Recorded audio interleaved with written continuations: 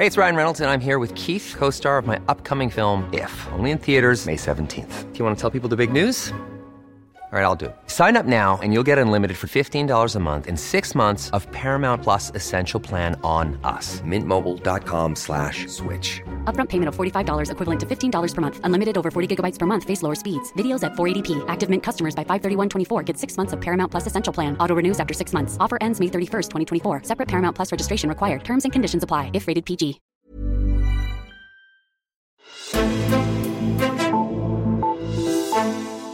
I weekenden skal Enhedslisten holde sit årsmøde, og i den her omgang så er der især 2 emner, der trækker fokus inden da. Dels er Pernille Skippers tid som politisk ordfører ved at rinde ud. Det er hun på grund af partiets rotationsprincip, der gør, at man efter 7 sammenhængende år på Christiansborg ikke kan genopstille. Og udover at presset for at finde en ny politisk ordfører stiger, så er selv samme rotationsprincip til debat.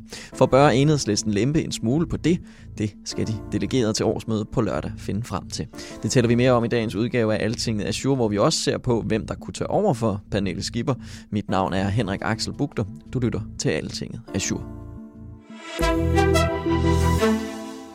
Og det er selvfølgelig dig, Erik Holstein, som jeg har fået fat på for at tale om det. Velkommen til dig.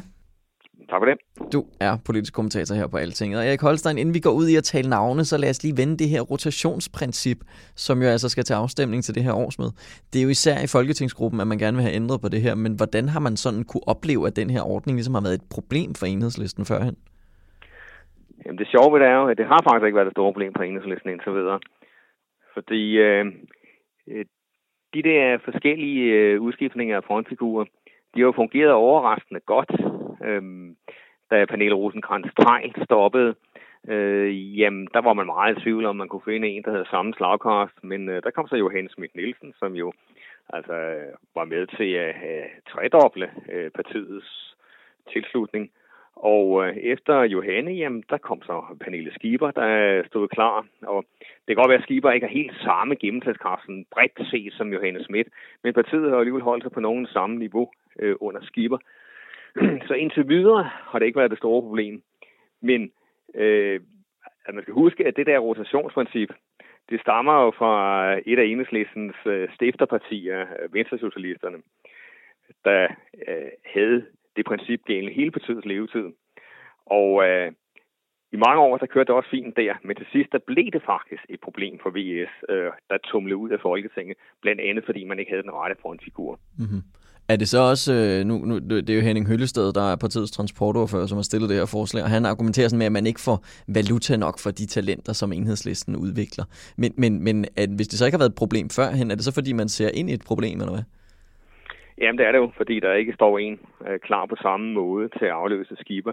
Det er det ene problem, og det andet problem er jo også, at det der rotationsprincip, det for eksempel betød, at en mand som Pelle Dragsted, der måske er den stærkeste og mest kendte for Enhedslisten af alle, jamen han måtte ud af Folketinget, fordi han havde godt nok kun siddet en periode i Folketinget, men tidligere havde han arbejdet for partiet som pressechef og spindoktor og så videre. Det tæller altså også med i forhold til, hvornår rotationsprincippet skal træde i kraft. Og altså bredt i Enhedslisten, der er man meget ærgerlig over, at Dragsted skulle ud af Folketinget. Så det er altså på flere måder kommer det til at spille ind, det der rotationsprincip, og det er ligesom en række af de problemer, der potentielt har ligget i det, men som ikke har været så store indtil videre, at de begynder at tro nu. Mm-hmm. Og det er jo så netop interessant at følge med i det her rotationsprincip, fordi det er jo lidt afgørende for, at man så skal finde en ny politisk ordfører til at erstatte Pernille Skipper inden for sådan en relativt overskuelig periode. Men lad os lige tale om det. Hvorfor er det egentlig, at man begynder at tænke på det her nu? Det er jo kun lidt over et år siden, at vi havde det seneste valg, så hun bliver der jo på Pernille Skipper bliver jo på Christiansborg et stykke tid nu. Ja, men altså en ny leder betyder en ny politisk ordfører skal jo have en vis indkøringsperiode. Det havde Pernille Skipper også selv. Så derfor har man jo den holdning i Enhedslisten, at det vil være godt at skifte sådan et par år før et valg. Og så begynder det så at blive sådan relativt akut at få det på plads. Men altså, man skal så lige huske også, altså selvom rotationsprincippet jo virker mærkeligt på de andre partier, og mange af os, der sådan går og dækker det så dagligt, så skal man huske, at det har jo altså en vis pointe i sig også. Altså, man indførte det jo oprindeligt, fordi man vil undgå levebrødspolitikere, man vil sikre, at dem, man valgte ind til Folketinget, at det ikke var for lang tid siden, de havde levet som almindelige vælgere, så de ikke helt glemte, hvordan det var ude i det danske samfund. Og det princip kan der jo være noget fornuft i. Og man må jo også sige, at det, man har skiftet i den takt, man har, når det angår frontfigurer, det har jo betydet, at der er ikke nogen frontfigurer, der bliver nået at slidt fuldstændig ned. Altså man kan jo tænke på bare en Lars Løkke eller en Thulesen Dahl. Altså, det kan godt være, at Thulesen Dahl egentlig havde været meget godt tjent med, at man har haft et rotationsprincip, så han kun havde siddet 7 år som formand, for eksempel. Ikke? Der er jo rigtig mange politikere, der oplever en anden storhedstid. Villy Søvndal også, for eksempel. Men så på et eller andet tidspunkt begynder det at gå den anden vej. Og det har Enhedslistens frontfigurer så undgået. Så der er også nogle idéer bag det. Men altså faren er selvfølgelig, at man er sådan en relativt lille parti. Der kan det altså være fatalt, at man ikke har den rette frontfigur i en periode. Mm-hmm. Lad os dermed forsøge at se lidt nærmere på, hvem det er, der så potentielt kan tage over for Pernille Skipper i Enhedslisten. Det var ret oplagt, at hun skulle tage over, da det var, at Johanne Schmidt-Nielsen stoppede. Men hvem er det sådan, er der nogle oplagte nu? Ja, de 2 navne, man kredser om her i øjeblikket, det er Rosa Lund, altså partiets retsordfører, og så er det så Mai Villadsen, der er klimaordfører. Altså, der er også andre, der har været i spil hen ad vejen. Victoria Velasquez, som også kom ind ved sidste folketingsvalg, men altså, vurderingen er, at hun nok ikke vil stille op. Ikke denne her gang i hvert fald. Ole Lund, der er deres finansordfører, har også været på tale, men ham er der ikke så mange, der tror på, kan blive valgt. Og endelig så er der nogen, der har opereret med netop en Pelle Dragsted-løsning, altså om på et tidspunkt kunne vælge Pelle Dragsted til ny frontfigur for partiet, selvom han ikke sidder i Folketinget endnu. Men altså den idé er simpelthen også skidtet efterhånden, fordi Dragsted først skal stille op i 2022 igen. Så det kommer til at stå mellem Rosa Lund og Mai Villadsen. Det tyder alt på. Og hvis vi så prøver at tage Rosa Lund først, hun har, som du siger, også siddet i Folketinget før. Det var vist fra 2011 til 2015. Hvad er der gør, hun ligesom er i spil til posten? Jamen, hun har en ret bred opbakning i Enhedslistens bagland. Hun får altid pæne placeringer ved de der interne uafstemninger, der er. Hun appellerer sådan til det klassiske gamle Enhedsliste segment. Har sådan nogle meninger, som sådan, hvor hun ikke tager de store chancer, men som altid går sikkert hjem i sådan klassiske Enhedsliste kredse. Svagheden ved hende er, at hun efter manges mening, inklusive min egen, at hun altså ikke har det, der skal til indtil videre, for at kunne gøre sig gældende, når hun skal duellere med andre partiledere.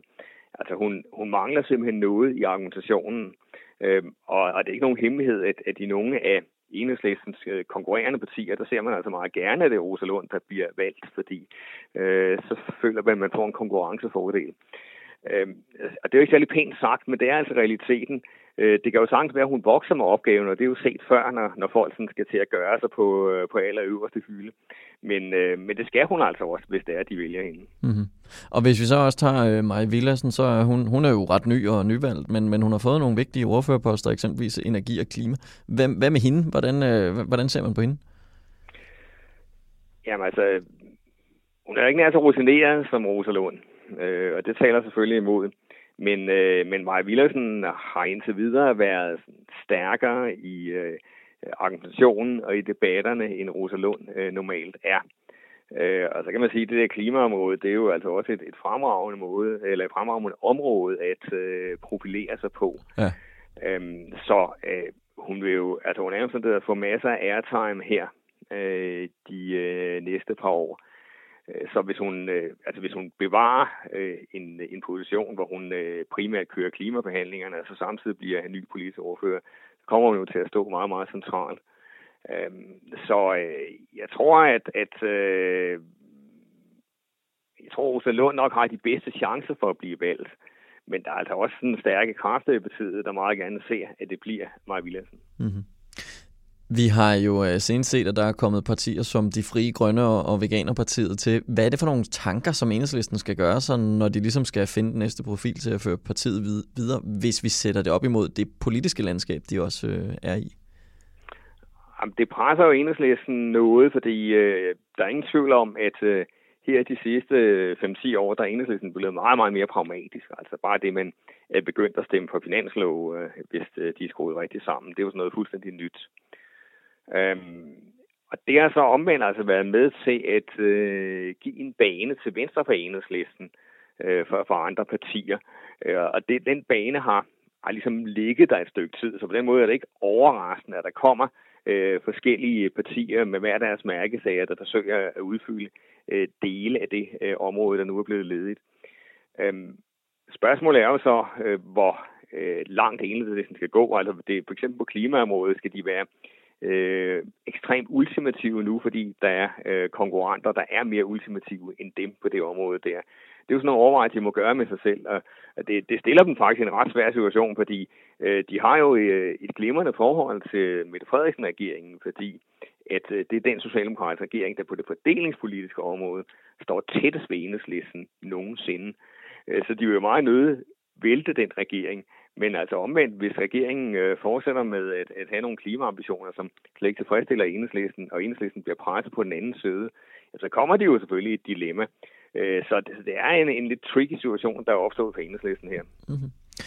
Her til sidst, Erik Holstein, så skal vi lige have med, hvad du tror, der kommer til at ske på det her årsmøde på lørdag. Altså kommer det her rotationsprincip til at blive forlænget, sådan så man kan fortsætte lidt med Pernille Skipper, eller skal man i gang med at finde en ny politisk ordfører?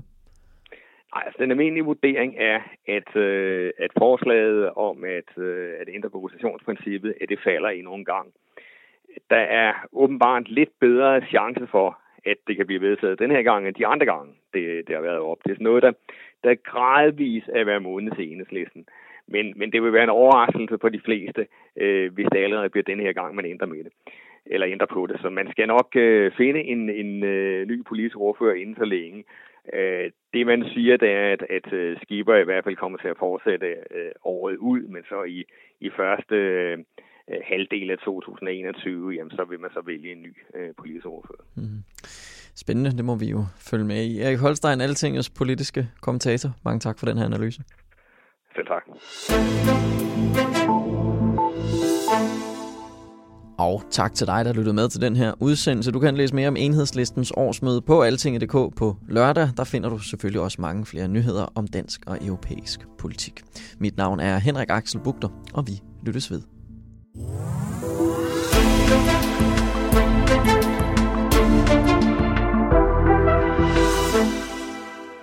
For 70 år siden blev der holdt en afgørende tale for EU. Den blev startskuddet til den union, vi kender i dag. Men hvis talen skulle holdes i dag, og vi på ny skulle tegne stregerne for det europæiske samarbejde, hvordan skulle talen så lyde? Det kan du høre i en ny serie i den her podcast, hvor en række debattører er med. Serien hedder Midt Europa. Den er betalt af Europakommissionen, og det næste afsnit er med formanden for Europaudvalget, Eva Kjær Hansen. Find udsendelsen i dit podcast feed den her lørdag, og følg med, når vi løbende udgiver de næste udsendelser.